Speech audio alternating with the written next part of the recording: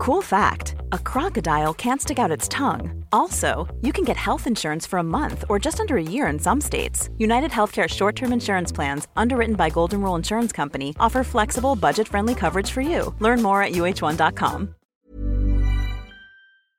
Hi, welcome to Hollywood Crime Scene. This is Rachel Fisher. Hi, it's Desi Jadikin. Woo! I'm trying to liven up the room. Yeah, because we're both kind of sick. Yeah, but better. Yeah, I was trying to work last night while sick, and then I decided to watch The Walking Dead instead because that's the show I'm watching right now, and something fucking horrible happened, and it was so bad that I want to quit the show. Rachel, I know what you're talking about. No, you don't. It's I do know what you're seven. talking about. Rachel, I know what you're talking about. Because even though I stopped watching The Walking Dead, I watched that moment in particular because I heard what happened. So don't tell me. I'm Desi. This is why I didn't get any work done today. Not only am I kind of sick, right? But that moment, this particular moment, the first episode of season 7, and if you're a Walking Dead fan, you know what I'm talking about. Right. Because season 6 ended on a cliffhanger. Yes, and then you find out what the cliffhanger was, and it's the worst thing I think I've ever seen on television. It's horrible. Absolutely devastated. The show goes off the rails in a major Well, and then there's a tiger in the second episode of this season. So it's getting really weird. But this, I'm just saying, I've been Is that show still on? Yes. They're never going to. They're just not going to run out of. There's nothing else to do. So they have to just keep doing more and more horrible things.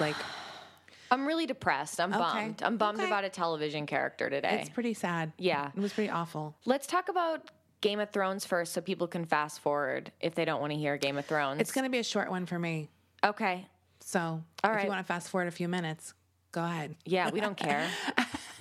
What do you want to say? So we were going to go over our top Game of Thrones moments throughout the series. Here's what happened to me, Rachel. Okay. It's when someone's shitty and you cut them out of your life and you just don't even think about them anymore? Yeah. That's kind of what happened to me with Game of Thrones this week. Wow. I just was I don't even want to think about it anymore. I just was over it. I kind of reconciled some of the things I didn't like about the finale. Right. Namely, I think coming around to the fact Sansa really is in control and Tyrion really is in control. Yeah. It's sort of what makes me like it a little bit better. Yeah. It's not that I thought it was bad. I just was kind of okay. I felt that last episode, it's we're just wrapping things up, I guess. Nothing of interest really happened for me in that episode. Yeah. I don't know. It was just kind of okay.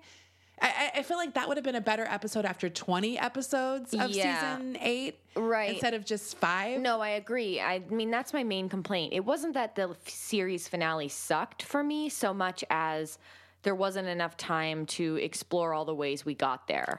Right. Do you know what I mean? Yeah. There wasn't, I wanted to see a full-blown descent into madness from Dany, not just, hints at it. Right. I wanted to see her do some truly weird shit leading up to that, and for people to, outwardly be more questioning of her, the ones in her circle. There was more of a conflict there. Also, the more and more I think about this season, I get more irritated with how they blew Cersei's storyline. She had nothing this season. Right. She had nothing. She's my favorite character Me or too. one of them of the series.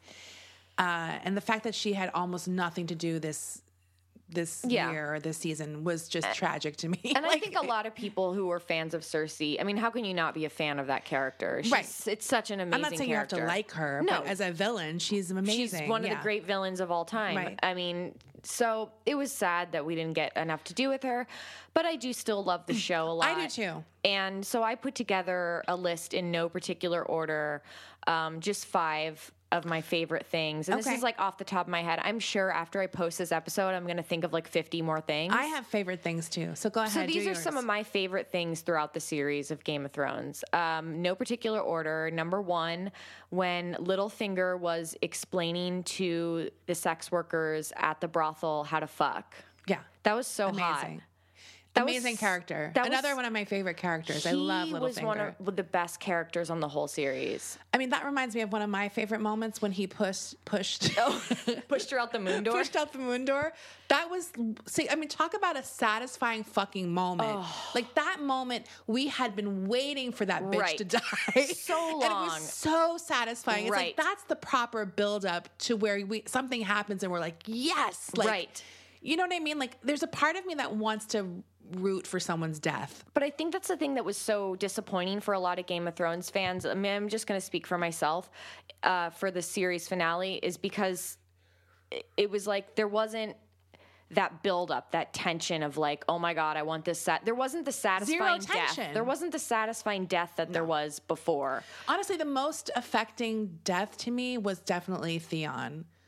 Like, that was sort of the only one, because he had a real arc. Yes. You knew he was going to die to kind of absolve his, sins. That was a well handled. The Theon storyline was well handled. Because it had a really long build. So yeah.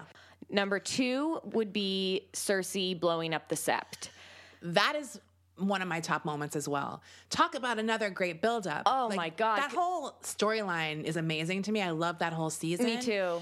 And that moment when Marjorie realizes. And Marjorie is another great character. Right. I loved Marjorie. I did too. I loved her. And it's like so frustrating to see this woman who's so smart realize it, but it's just too fucking late. Like, right. Oh, and man. I was so frustrated for Marjorie because she knew these religious zealots were nuts from the very beginning. Yes. And that they were bad.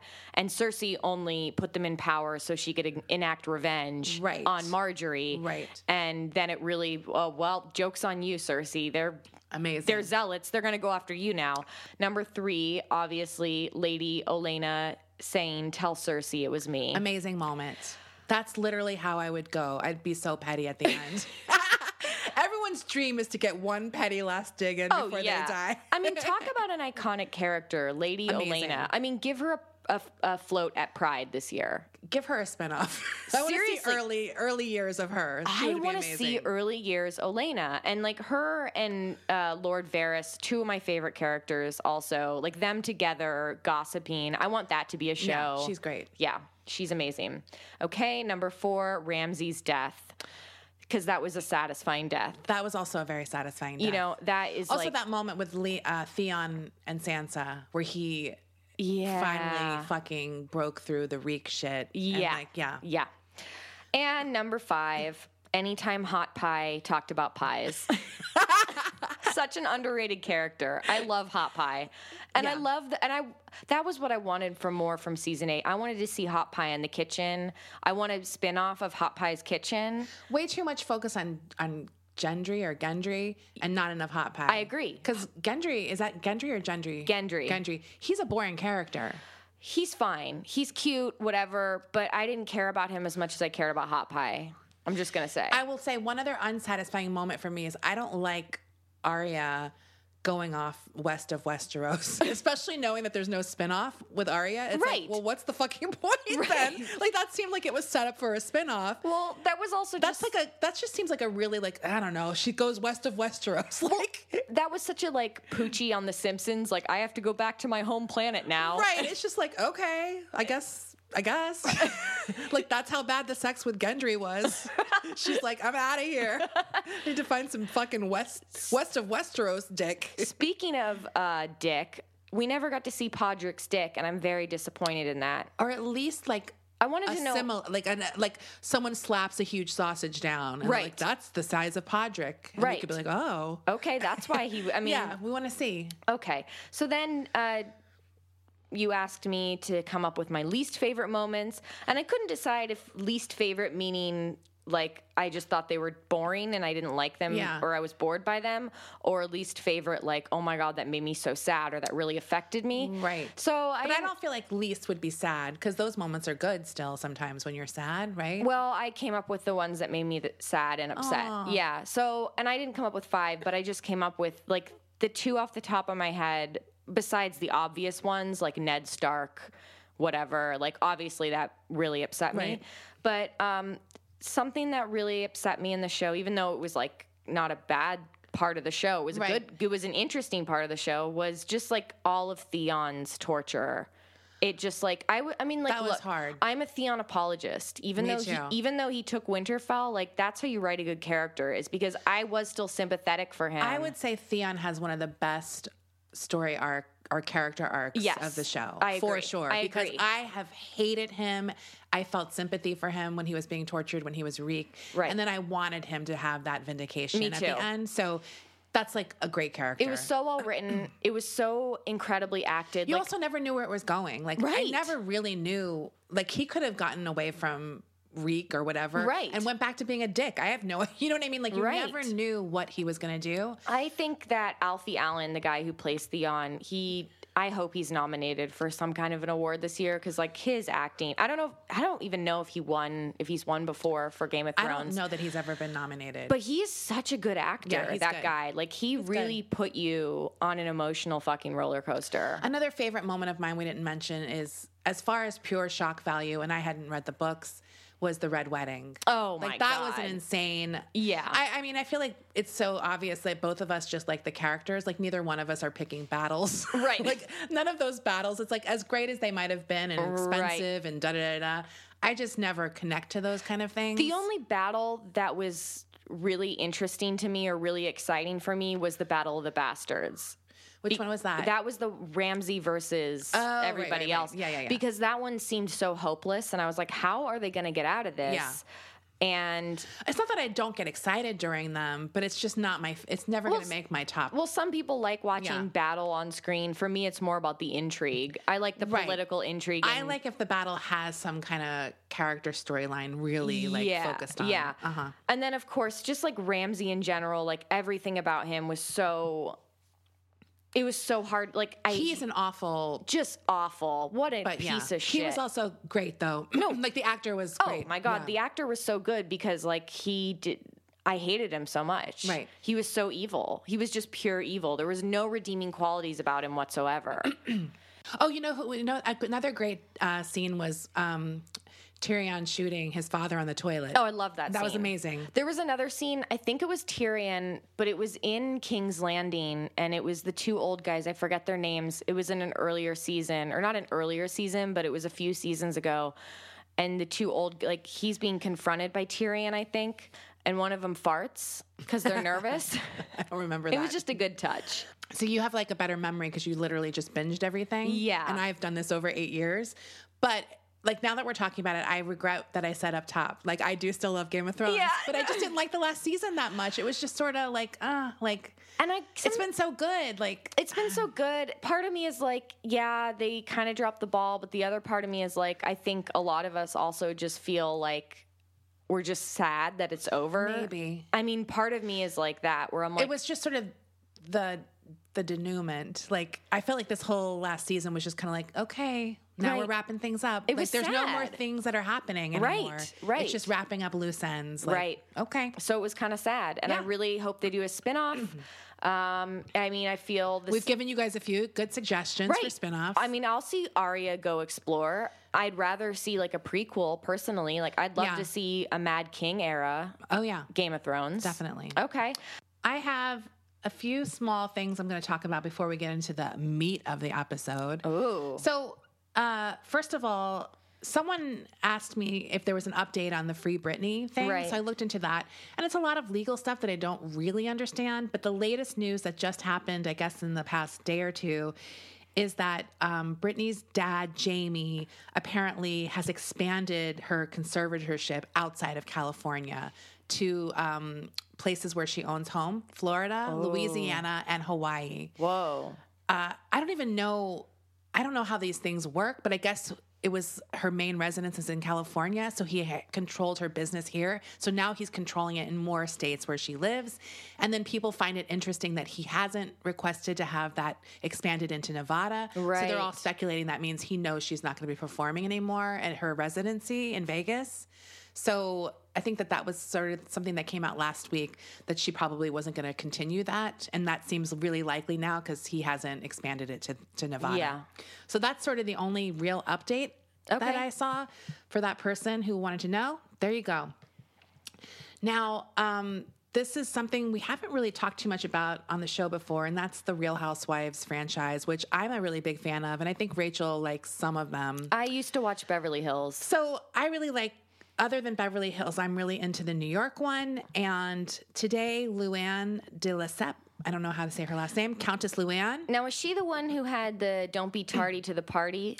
Or wait, no, that's classy. Atlanta. Wait, she had the classy song. She has a few, I think. Wait, there's what's the one about like money can't buy you class? Money can't buy you class. I love that song. She's a cabaret star now, Rachel. She has a few hits. I don't know what this life is, but a lot of housewives have it. They become cabaret stars, or whatever that is. I think they basically play at these clubs, come in, lip sync one or two of their songs. Like at gay bars. Kind of like gay bars, but probably like a little outside, like, mix gay and, like some mixture type places. So she's a cabaret star now. And the big news is, she got arrested last year in Palm Springs for hitting a cop, a very Zsa Zsa Gabor move. Wait, well, how did she hit the cop? Like she was smacked drunk him? in Palm Springs, and like he pulled her over for drunk driving, and she got into like an altercation with him. Then she got sober. Now, Rachel, she has broken her probation. Part of her probation is to be free of alcohol and to be in treatment. She was in court, like I think yesterday, or was it today?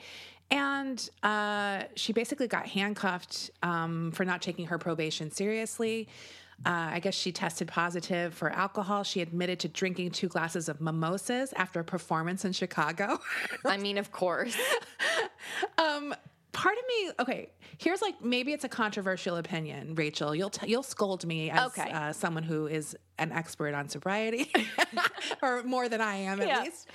My theory here is, Luann is not an alcoholic. She's pushing it all on the fact that she has gotten in trouble when she drinks. The fact is she's a narcissist and has mental problems outside of alcohol that she's trying to place the blame on alcohol. But that's why nothing is getting better for her, because the alcohol really isn't it. She needs to work on herself, like in other ways. Like, well, I mean, actually, you said it without knowing what you were saying, and that is that, alcohol isn't the problem. It is yourself. Yeah. And that's why if you get sober and you don't work on yourself, you're a fucking piece of shit still. You're still the same piece of shit. You're just sober. Yeah. So I don't know. I mean, I don't know enough. I'm not saying one or the other, but I feel like she's not focusing on the right thing. Well, she keeps... Whether or not she has alcoholism, if she's not working on herself, it doesn't matter if she's sober or not. She's still acting like a piece of shit. Right. So she basically got handcuffed in court. I don't think she's going to go back to jail, but they definitely are trying to like lay the law down with her. Right. So that was sort of a funny thing. I will probably at some point do some Real Housewives episodes on the main show, because there's like a lot of crimes involved. Like it could be Beverly Hills. I'll do like a New Jersey one. We could do one for each. We could do one for each. We'll have our own little state by state. Love it. Okay. So I think, I have one more. And this goes under the category of, why does everyone send me this story? Because there's certain stories, I swear to God, that everyone sends me, and it's like, you know what? Fuck you. Like the Pringles can. Yeah, like the Pringles can. And this one, Rachel, you probably saw it because I think someone posted it on our Facebook group also, was man allegedly hiding drugs in his butt accidentally shoots himself in his testicles. Did you see this? Of course I did. Okay. You know what? My favorite is someone in our Facebook group will post like some awful story from Florida, and it's like, man lit a firecracker off in his neighbor's anus and then ate macaroni and cheese on his son's bedroom floor, and then the caption of the link says, hey guys, feel like this belonged here in this group. I like when they specifically tag me. They're like, hey, Desi, Florida. And I'm just like, excuse me, I'm a New Yorker now. So I'm not going to get too much into this guy. Obviously, he's a guy who had drugs up his ass. He gets arrested. He also has a gun on him. At some point during the arrest, the gun goes off and he shoots himself in the balls. Sorry. I'm literally only bringing this story up because I really had to read one sentence on air. This isn't an official news report, okay? This sentence got me like none other. When the ex-con finally went to the hospital, a balloon of marijuana slipped out of his anus while the doctor was operating on his balls. Slipped out of his anus. It's like, what poet writes for the New York Post? It's like, please. It sounds so a gentle. balloon of marijuana slipped. Like, I would love to see that gentle slide. Like, what? First of all, who puts marijuana up their ass? Like, that's like a cocaine heroin like thing. I've never heard of someone putting a balloon of marijuana up their ass. Am I like? I've never done that. Maybe, I mean, it's in Washington State. I would think marijuana would be legal-esque there. Like, look, he was high. We don't know what he was up to. Who knows? Anyway, I thought that was a funny sentence. It's poetic. It's utterly poetic. Okay. So we've gotten some of those little stories out of the way. Now we're going to get to the meat of the episode. And this is a story that is literally something I will think about for a very long time. I have a lot of information here, so you guys better fucking buckle up because it's going to be insane. Because this guy is really insane. His name is Moby. Wait.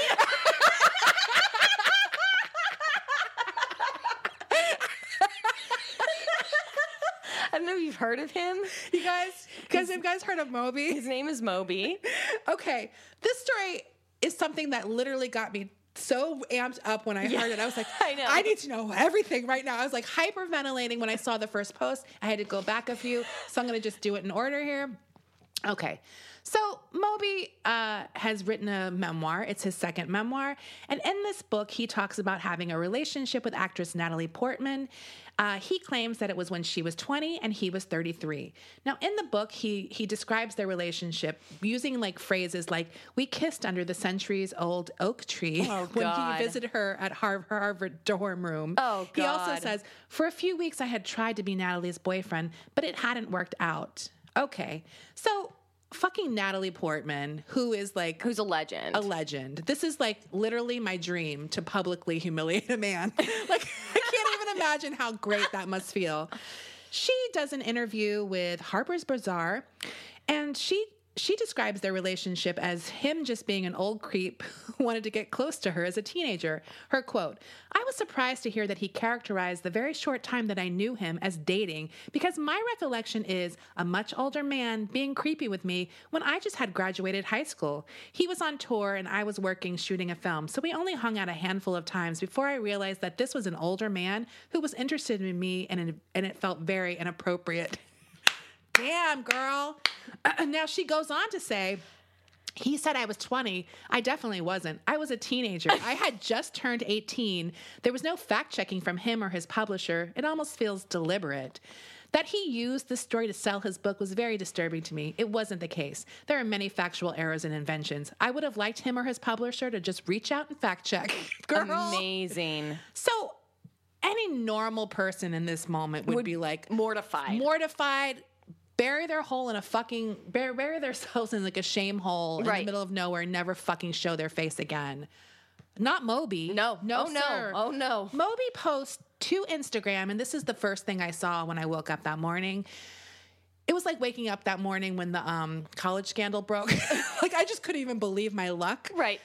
So I see this post where it's Moby fucking shirtless with a young Natalie Portman. I guess she's 18-year-old Natalie Portman. He's not wearing a top, and he has an insane expression on his face. This is the photo he shows as evidence that they dated and that it was very normal and not at all weird. Then he captions it, Rachel. And here's Moby's caption. I recently read a gossip piece. By the way, I'm already off the line. First of all, Desi, the fact that he calls it a gossip piece when it wasn't a gossip piece, it was literally an interview of Natalie Portman in a fashion magazine. It was not some blind item or some gossip rag. It's also him negging her. I know. Like, totally. Like, the minute I read that, I was like, oh, this guy's fucking fucked up. Right. I recently read in a gossip piece wherein Natalie Portman said that we'd never dated. This confused me, as we did, in fact, date. You were fucking psycho. That's my addition. And after briefly dating in 1999, we remained friends for years. I like Natalie and I respect her intelligence and activism. But to be honest, I can't figure out why she would actively misrepresent the truth about our, albeit brief, involvement. The story as laid out in my book, Then It Fell Apart, ding, is accurate with lots of corroborating photo evidence, etc. Thanks, Moby. P.S. I completely respect Natalie's possible regret in dating me. To be fair, I would probably regret dating me too. Oh, he's so humble. But it doesn't alter the actual facts of our brief romantic history. What a fucking psycho. That is insane. That is psychotic. It is. It's really like... Can you even imagine? Dude. Okay. It's like... Am I honestly speechless, like, thinking about it? I've been, like, speechless. Like, I didn't even tweet about it because I was, like... I mean, also, like, everyone just, like, was piling on and had their own takes. Like, I, like, commented on the Lana Del Rey thing, which we'll talk about, I'm sure. But, like... I just was like, wow, this is like someone who is so fucking insecure and feels so butthurt. And also, like, yeah, it is fucking weird, a 34-year-old trying to date an 18-year-old. Well, that's the sort of thing that gets me. Like, it's you like, should be ashamed of that. So even if you're telling the truth, you still look like a scumbag. Right, right. Like, what do you... So it's like, oh, I didn't date an 18-year-old, or I'm telling you, I did date an 18-year-old when I was in my mid-30s. Right. God damn it. It's like... It doesn't, you're damned if you do, damned if you don't, because you suck both ways. Right. Like, you're disgusting. But going after her after she said no is so disrespectful to me. So like, gross. I can't even, like, and the picture is insane. And it just makes him seem like such a fucking, like, insecure, like, vindictive asshole by doing that. Right. And trying to, like, publicly shame her or own her or sort of, like, you know, how dare you? I'm posting this picture of us together. Like, dude, let it go. It's such a let it go moment. Like, fucking Elsa should be saying it. It's like, dude, let it fucking go. But he posted a follow-up picture. Yeah, he did post a follow-up picture, Rachel. So he got called the fuck out on Twitter all morning after he posted this first image. He gets called out. So what does he do? Does he apologize to Natalie Portman and to all of us for making our day hell? Are actually really great, though. But I don't want him to be thankful for that. No, this morning he publishes more photographs, Rachel, on Instagram. I think it's like 3 photos and a new caption. It's like, listen, here's how he starts it. In my memoir, Then It Fell Apart. It's like, is this your marketing plan? No one fucking cares about your memoir. Who's buying Moby's memoir? Like, it's his second one. Wait, really? Yeah. I don't even need one Moby memoir. Are you fucking kidding me? Like, I need to know more about what he's been not doing for the past 10 years? Come on. In my memoir, Then It Fell Apart, I respectfully and honestly describe the brief, innocent, and consensual romantic involvement. I love that he has to say it was very innocent and very consensual. I had with Natalie Portman in 1999. Dude, we get it. But she's denying that we ever dated, even though in the past she's publicly discussed our involvement, and there's ample photographic evidence that we briefly dated and then we're friends. Some pictures are included in this post. It hurts to be lied about, especially as I've always respected her, and I thought we were friends. But I've been receiving anonymous threats of violence from her fans, and it's affecting my business and my health. Drink some tea, bitch. So what should I do? What do you do when people believe lies and accusations and not actual photographs and evidence? Wait, that's not evidence. That's just a photo. I want to take the high road, but I honestly don't know what to do. It's one thing to be lied about, and entirely another when someone's lies result in physical threats from complete strangers. Oh, Rachel, he's the victim here. Rachel, what can I do? Okay, Moby, let me tell you what you can do. Moby. First of all, after Natalie did her interview, you should have just shut up and taken the L and maybe done some self-reflecting and realized that you were, it is weird to be a 34-year-old man interested in an 18-year-old teenager. That is a little weird. You should have just taken the L. Whether or not you guys dated or not, this is not the hill you want to die on, even though you think it is. But that he went after her twice and like doubled down on this is and now he's so the creepy. victim. And now he's painting himself as the victim in this. It's like, you're not a victim. You're just fucking weird.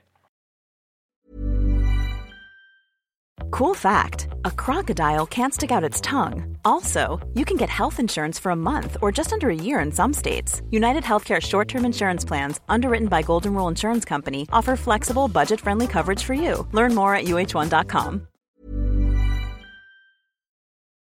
I'm the queen of starting a free trial offer and forgetting to cancel it, oftentimes being charged for months for something I'm not even using.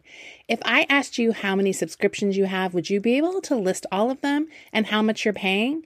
If you would have asked me this question before I started using Rocket Money, I would have said yes, but let me tell you, I would have been so wrong. I can't believe how many I had and all the money I was wasting. With Rocket Money, I can see all of my subscriptions in one place, and if I see something I don't want, I can cancel it with a tap. I never have to get on the phone with customer service. They'll even try to get you a refund for the last couple of months of wasted money and negotiate to lower your bills for you by up to 20%. All you have to do is take a picture of your bill, and Rocket Money takes care of the rest. Rocket Money is a personal finance app that finds and cancels your unwanted subscriptions, monitors your spending, and helps lower your bills.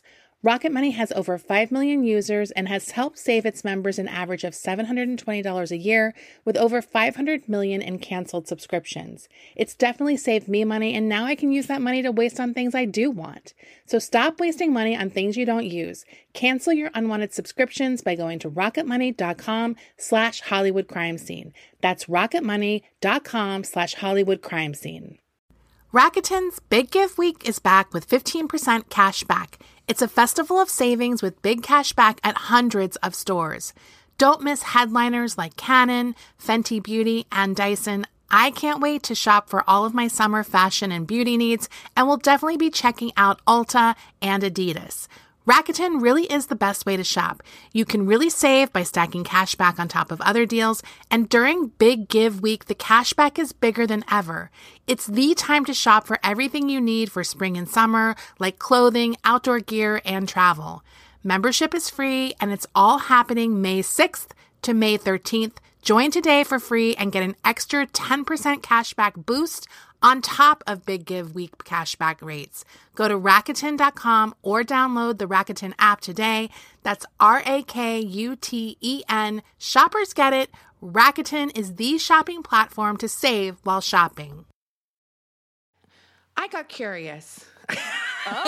About Moby's memoir. We will get to Lana Del Rey at the end. Okay, good. But there's a lot in this memoir that I feel like we need to discuss so we get a deeper understanding of exactly what a piece of shit Moby is. Right. He's literally one of the most pretentious, annoying fuckwads of all time. Well, I did some follow-up on his Instagram after he did those two posts because he's also been posting stuff after the fact, like, I'm just so spiritual. Oh, I saw that one, And, yeah. the haters can't get to me. Like, it's just this whole big fucking thing. I honestly respect the fans threatening him. I don't normally go for that, but it's like, yes, so you better fucking get your act together, man. I don't even know how old he is now. He must be almost 50, right? Yeah. Okay, so in this memoir, by the way, and this memoir is literally about his last 10 years, about what's Moby been up to? Said no one, right? That's what it should be called. He says, all the stories in this book actually happened. I've changed some names and details out of respect for other people. You don't respect other people, mister. Why didn't he change Natalie Portman's name then? Right. He didn't respect her? Now 10 years sober, Rachel, which talk about someone who is not doing some work on themselves. Ooh. Are you right? Am I right? Look, I'm not going to comment on that. Okay, but I will. It seems like he's not doing work on himself. He describes it as his lost decade. And this memoir, by the way, he describes as a morality tale. You know what, Moby? As someone who has more times sobriety than you do, by about 2 years. But wouldn't you say that this I'm is just going to say, as somebody who has 2 years more sobriety than you, maybe you should take the L on this. Just chill on this. Right. Okay. So in 1999, and this is about the time he says he dated Natalie, he's on a tour for his album Play, which is that's his album. It's his album. It's the big album that he sold for commercials. What? Desi's really getting him from all angles here. We're gonna talk about veganism I'm too. Team Eminem on this one. Okay. Do you know what I mean? Well, we all are. So he's playing to a half-empty stadium, and He complains in the memoir that no one was interested in having sex with him. A quote, "How badly was I failing as a musician that I couldn't even find someone to flirt with me at my own after party?" It's like before Play got super big, like wasn't it out for a bit and then when he started selling it for commercials, it exploded? Yeah. So this might be like when it was first released. I guess 99 it wasn't as big, but I feel like it was like 2000, 2001 was like Moby's peak years. Right. I think that Play came out and was not a hit. And then when he started selling it for ads, it became like huge monster and hit. like movies and shit. So it kind of like a few years, it kind of was a slow burn. So this must have been before. He leaves the party and he sees a sex worker standing at a bus stop. He describes it as like, this is how he describes it in the book. He had dated a variety of sex workers, but he never paid money for sex. I'm sorry. And then he starts wondering if he should at that moment. It's 1 a.m., it's raining. He imagines falling in love with the sex worker, discussing their mutual brokenness. What? Wait a minute. Yeah, so he's labeling this woman as broken. That like him, and equating their like struggles, as if it's the same. He has no idea who this was. Leave her alone. Yeah. So he says, "I said too quickly, I was just walking back to my hotel." And then they were nonplussed, as I hadn't been walking. I had been standing in the shadows 1 a.m. in King's Cross staring at a prostitute. Yeah. Of course she was nonplussed by some creepy guy staring at her in the shadows. She didn't even know I was Moby. I said, "Hi, I'm Moby." Wait, he said that? Oh. Have you heard of me? Now he's in New Zealand. He's still on tour for Play. He has a friend, Lorraine, and he meets her friend, who is Mandy. And Moby describes her as a beautiful elf. Sorry. If I was Mandy, I'd be like, "Excuse me." Excuse me. He describes their encounter as they get into a cab and they go to her apartment building near the Arc de Triomphe. As we drove, I told Mandy the strange history of the Egyptian obelisk near Tutelier's Garden. She listened and nodded, but seemed bored. Of course. And I'm sure Moby continued. Right. Like, because he saw that clue and was like, well, she's probably not bored. Just because she's yawning. Everything about this guy, the way he's describing is like just one of my least favorite genres of men. Oh God, and that's the man who is like the paternalistic, oh, she's a sex worker, so she must be damaged. Right. B, the guy who can't take a fucking social clue that I don't give a shit about the Egyptian obelisks. Leave me alone. Well, Rachel, he likes to know the person that he's going to probably have sex with. That's how he says it. I wanted to tell her about my deceased grandmother's dachshund. I don't care about your George. I don't care about your grandma's wiener dog. But Mandy started kissing me. I like Mandy. She's like, let's just fuck, you fucking windbag. She's like, anything to shut you up. I'm going to shove my tongue. This is like a woman's dilemma where they're like, I don't really want to fuck him, but I want him to shut up. I just need to get it over with. Totally. Like, literally, I'm going to sit on your fucking face. We took off our clothes and had sex on the damp wine-stained sheets. Why are they wine-stained, Rachel? While her dog was pacing and whining around. The dog was probably like, get the fuck out, Moby. After sex, we passed out. She's probably grateful. So his next encounter that he describes in the memoir is at a Holiday Inn in Minneapolis. Moby said that he made himself a sandwich with some frozen hot dogs called tofu pups, as he calls them. And he describes them this way, Rachel: as warm as a lawn on a summer day. That's literally a quote from the memoir, how he describes tofu pups. Okay? What? I didn't have a knife, so I used the subscription card from In Minneapolis magazine to spread mustard on the 2 pieces of bread. I put my tofu pups and bread on a hand towel and ate them while watching an old episode of The Simpsons and drinking day-old carrot juice. I had the #1 album in the UK, which made a lukewarm Holiday Inn tofu pup the most wonderful meal I'd ever eaten. This guy's such a piece of shit. Order a pizza. Seriously? What's wrong with you? Right. Fucking tofu pup. Like, how do you even have that in your hotel room? You just fucking travel with them in a thermos? Play starts getting bigger and bigger. He says, to keep myself from feeling creepy and ethically compromised, I told myself I was looking for love.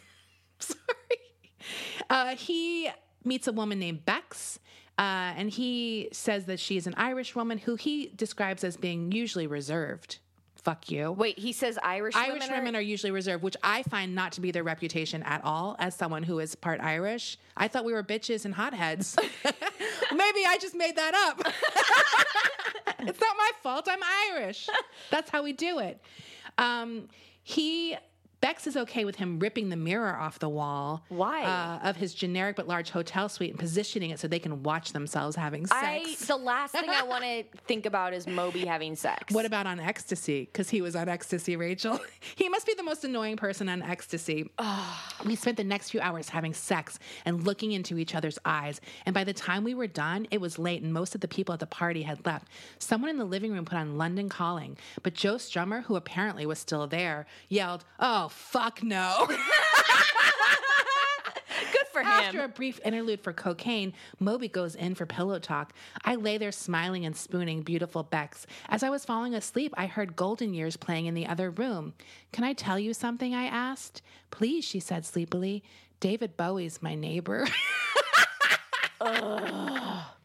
Stop it. Is he the biggest idiot ever? Okay, this is great. I just love that he wants to change the privacy and names of everyone unless they're super famous. Unless they're super famous and he can name drop. Right. Then forget it. So his next date is Lauren. So he's in a cab with Lauren, and in the cab he says, "Lauren, you are so beautiful." Then I kissed her. But why doesn't God let us feel like this all the time? An omnipotent God would give us any resting neurochemical state. So why doesn't he let us feel like this from the time we're born until the moment we die? Can you imagine Lauren's face right now? He later wonders if he's actually divine himself. Maybe I was a new God, a benign God, but a complicated God with a secular dominion over sweetness and filth. Nobody with a healthy grasp of themselves thinks they're God. No. It's literally number one rule of like, you have a mental break. You think you're Jesus. Or you're a narcissist. Yeah. He goes on to tell a story about meeting up with Bono, Michael Stipe, and Salman Rushdie.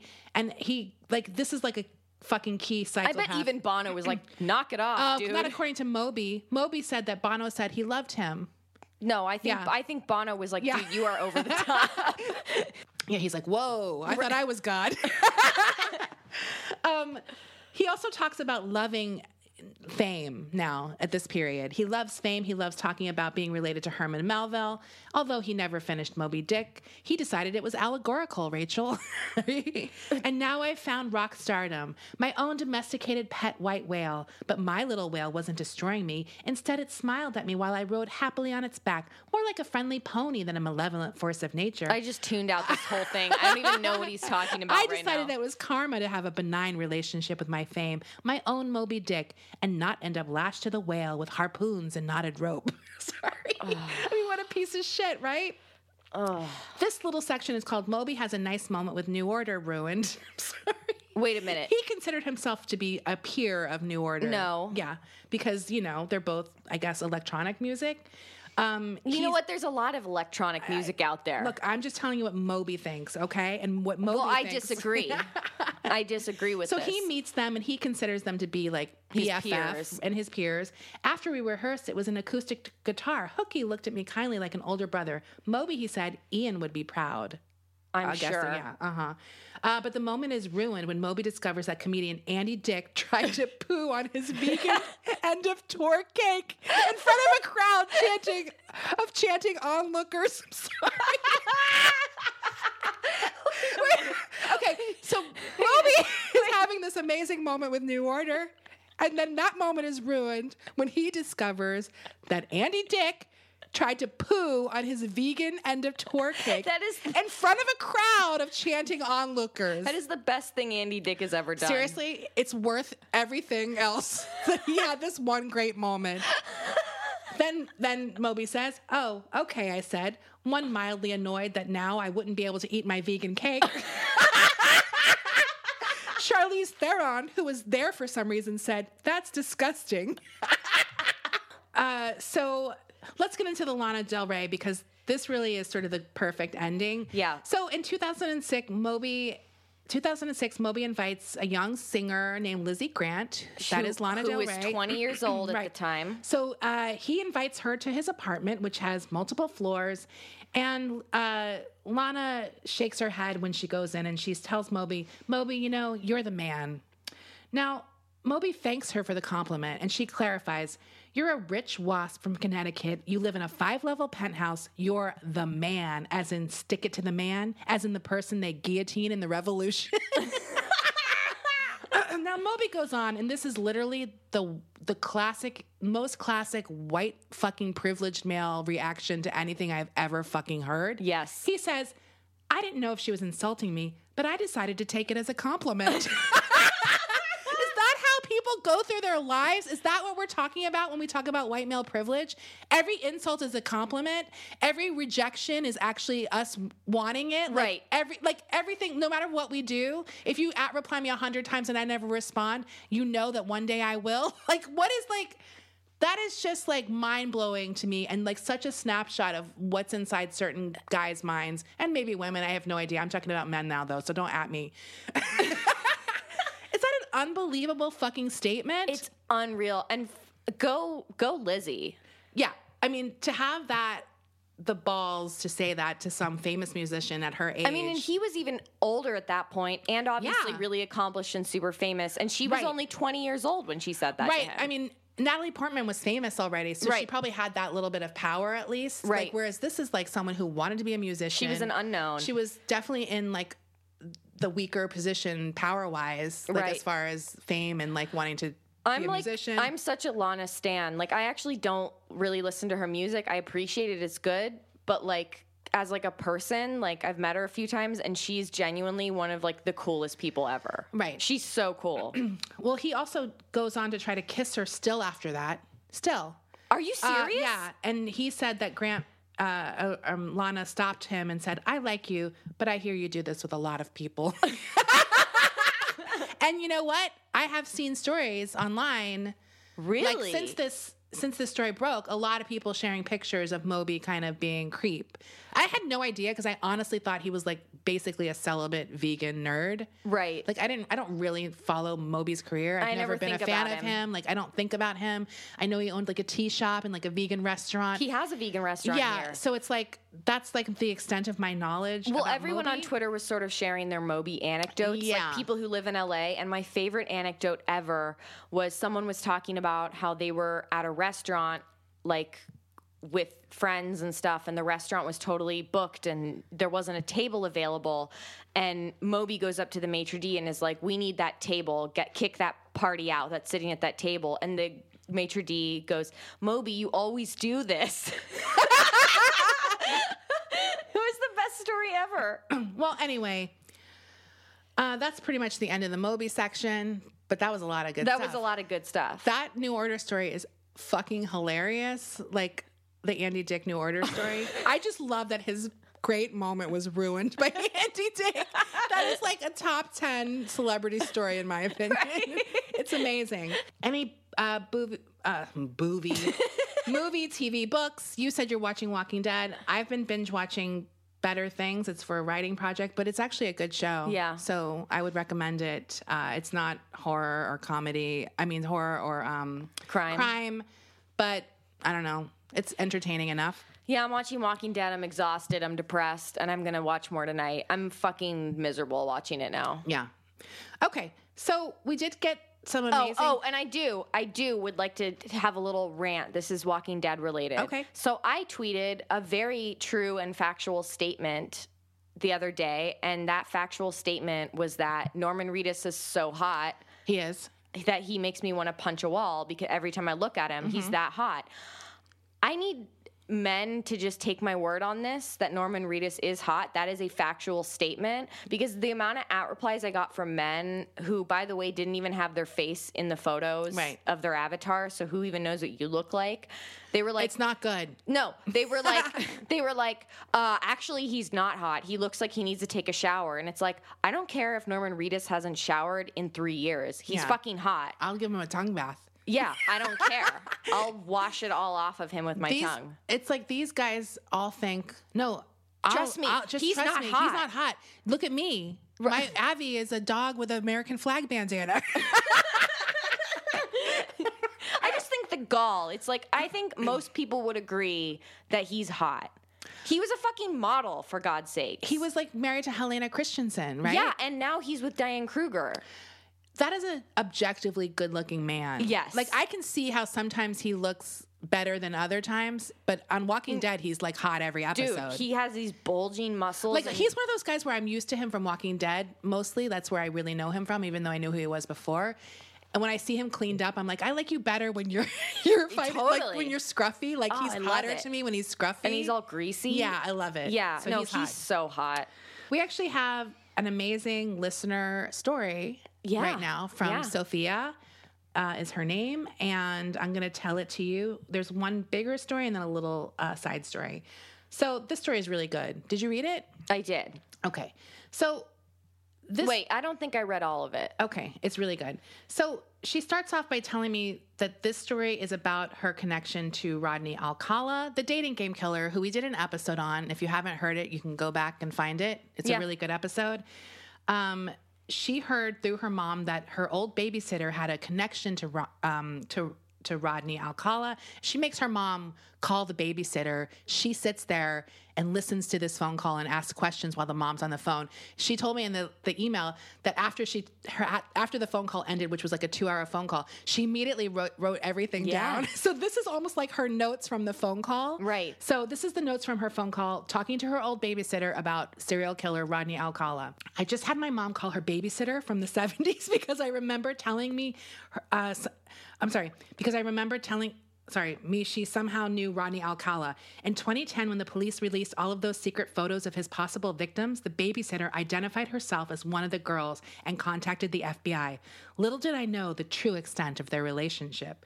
Apparently, they met at a club in Hollywood in 1967. She was 15 or 16, and he was about 8 years older. After failed attempts to get her to hang out, finally at some point of seeing him around town, she agreed. He took her on a motorcycle to some vacant house with a pool in the Hollywood Hills and tried to put the moves on her. She wasn't into it, and he started getting aggressive, saying shit like, I could drown you in that fucking pool right now if you don't do this.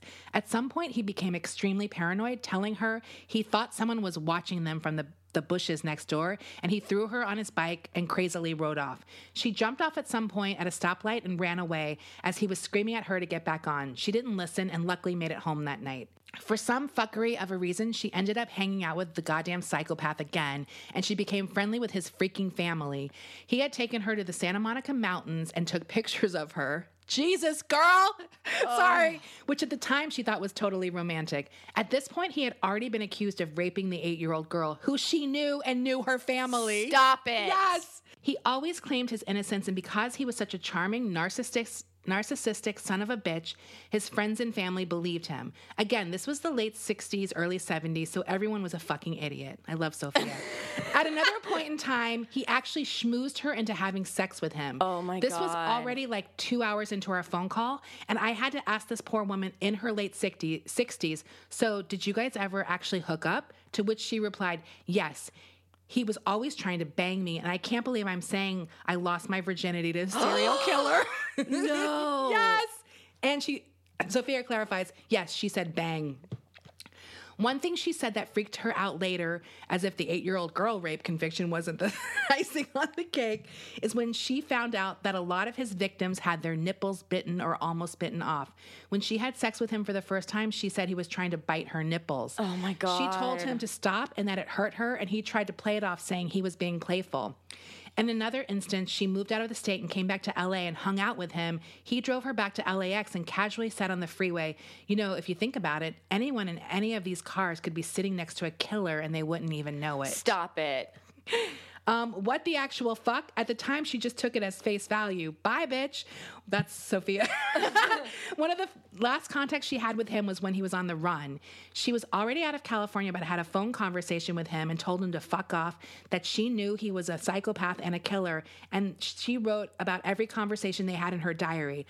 The next thing she knew, he drove to her fucking house out of state and tried to get her to leave with him. She is convinced he came that day to kill her in her apartment because she told him she had no intel on him. Anyway, had so much intel on him, sorry.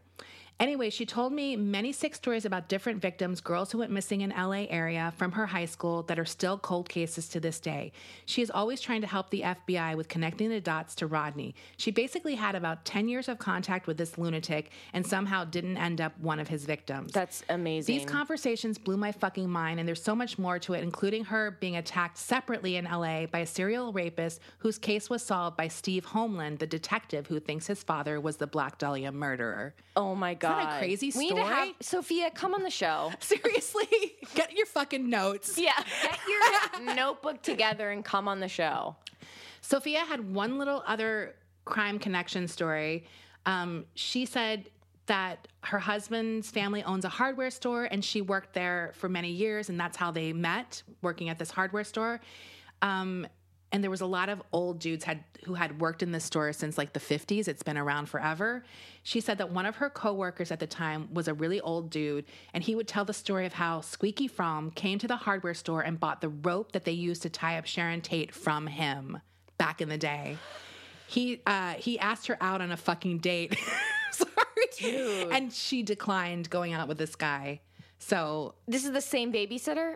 No. This is her own story. She worked at this hardware store with an old guy who back in the day sold the rope to Squeaky Fromm. Okay.